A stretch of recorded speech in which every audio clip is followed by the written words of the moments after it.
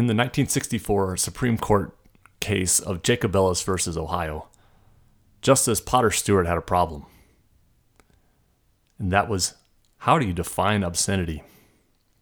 And as he struggled to define it, he settled on this: I know it when I see it.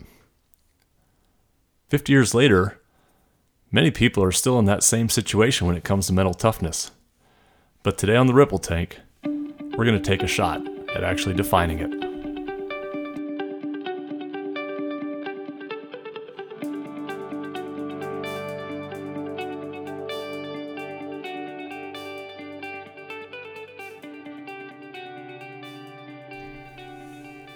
Welcome back, or welcome to the Ripple Tank. This is your host, Mark Cheney, certified mental performance consultant through the Association for Applied Sports Psychology and director of mental performance at Faith Lutheran High School. And thanks for coming back for our series on mental toughness. In our last episode, we talked about some of the surprising benefits of mental toughness off the field and outside the gym, in the classroom, in the workplace. And we said, if all these benefits are so evident, then why aren't we training people in it? And I think the reason we don't train people in that is that, just like our Chief Justice Potter Stewart, we have a hard time actually defining what it is. And so today on the Ripple Tank, we're going to look at how we can create ripples of mental toughness by actually wading through some of the research and getting it down to a manageable definition. So England has won one World Cup in rugby, and its coach at the time was Sir Clive Woodward. And I really love his approach to learning. He calls it a 3D approach, which is to discover, distill, and do. And that's really the process I took as I got into the mental toughness literature. I spent a lot of time discovering just who had studied it, what context they had looked at it in, and how they assessed it. And then I tried to distill that down into something that we as teachers and coaches and leaders can actually use to help people get better. Because as I'll share today, there are some definitions out there that are just horrendous. And they're the very thing that cause people to get frustrated with the field of psychology and education. On the whole, I find that a lot of people use the lack of mental toughness more than even the presence of mental toughness when they describe an athlete or a performer. And typically when they do this, they're talking about these indicators, or shall we say counter indicators. It's somebody who lacks composure in a pressure situation. They're emotionally reactive. They make bad decisions at critical junctures. Their self-talk is very negative.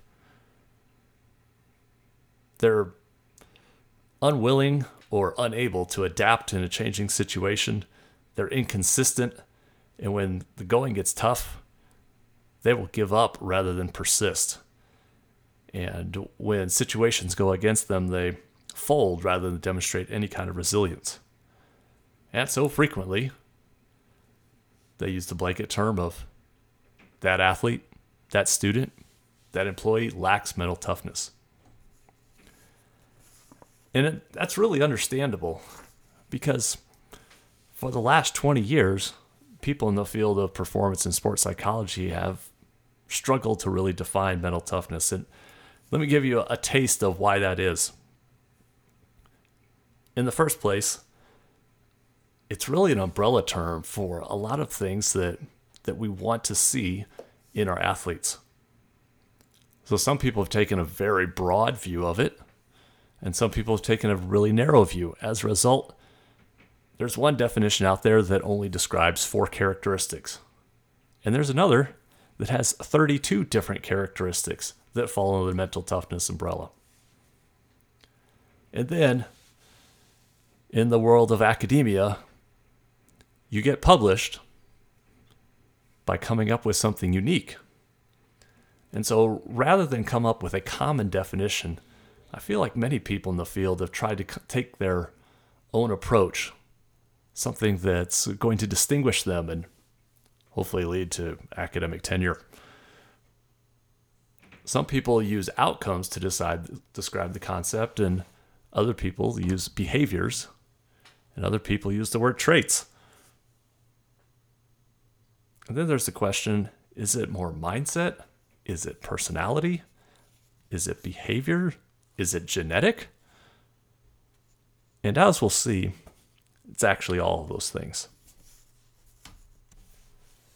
So bear with me as I give you a taste of some academic jargon. One of the leading researchers in the field defines mental toughness as the natural or developed psychological edge that enables you to cope better than your competitors with the demands of performance and to remain more determined, focused, confident, and control. That was courtesy of Graham Jones. That sounds pretty good, but it's also a mouthful. Try this one. It comes from Gucciardi and al. It's a collection of values, attitudes, behaviors, and emotions that enable you to persevere and overcome any obstacle, adversity, or pressure experienced, but also to maintain concentration and motivation when things are going well to consistently achieve your goals. Well, that's even more of a mouthful. And then you have something like this. A dispositional construct that allows individuals to deal with obstacles, distractions, pressure, and adversity from a wide range of stressors. Well, bless the researchers, and what they do is important, but we could really say it a lot more simply. So let's use some high-level coaches to do that. Boston Celtics head coach Brad Stevens simply says, "Toughness is being able to physically and emotionally perform your task through any condition." That's a little more straightforward and to the point. Nick Saban simply defines it as, what does it take to break you? And he came with that definition when some workers were installing storm windows at his home in Florida. And so in that process, he asked them, how do you know that one brand is stronger than another? And they said, we measure the toughness of the window by identifying the breaking point that each window has. And from that point forward, Coach Saban has used that anytime he talks about mental toughness with his athletes. How much does it take to break you?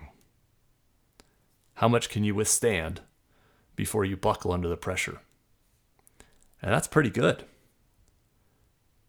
Yet another coach defined it simply as this: how bad do you want it?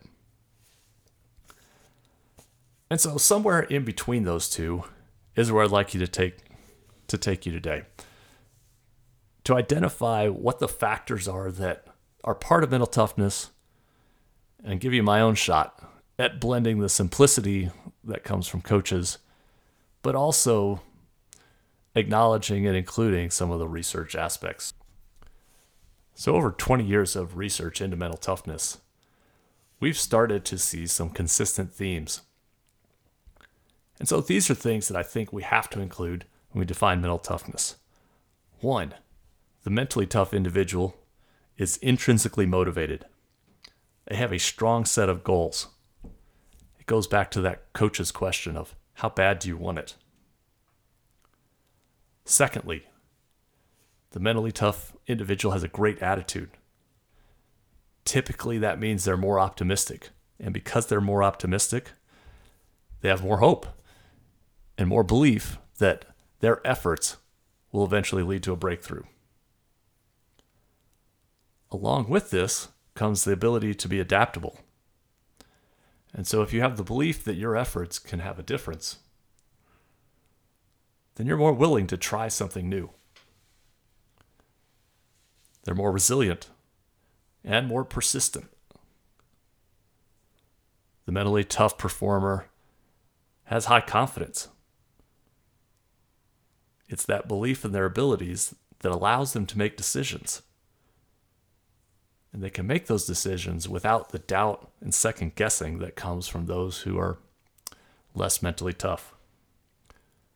Clearly, they're more focused. because they can handle the distractions, the discomfort, or the pressure that's associated with their performance. And they have skills they can rely on to cope in those moments of adversity. And then I'd also have to add, there's certainly a physical component. There's the old coach's line, fatigue makes cowards of us all. And we know from the endurance research that physical fatigue leads to mental fatigue. And mental fatigue can lead to physical fatigue. So that absolutely has to be a component of it. So let's get right down to it. Mental toughness is the ability to focus and perform optimally in all circumstances. That's the definition. To do that requires awareness, both of their thoughts, of their physiology, of the situation, and also an understanding of who they are and why they're doing what they're doing. It requires confidence and composure, true commitment to their why, and as I mentioned, an optimistic attitude. And we can see it through that performer's self-talk, their persistence, their composure, the decisions they make, and then also things like their body language, their poise, and their consistency. That's how I define mental toughness. And that's based on distilling down all the research and the various models that have been published over the last 20 years. So now that we know what it is, the real question is, how do we measure it? And most importantly, how do we develop it? And that's a discussion for our next episode. So thanks again for joining us on the Ripple Tank. In our next episode,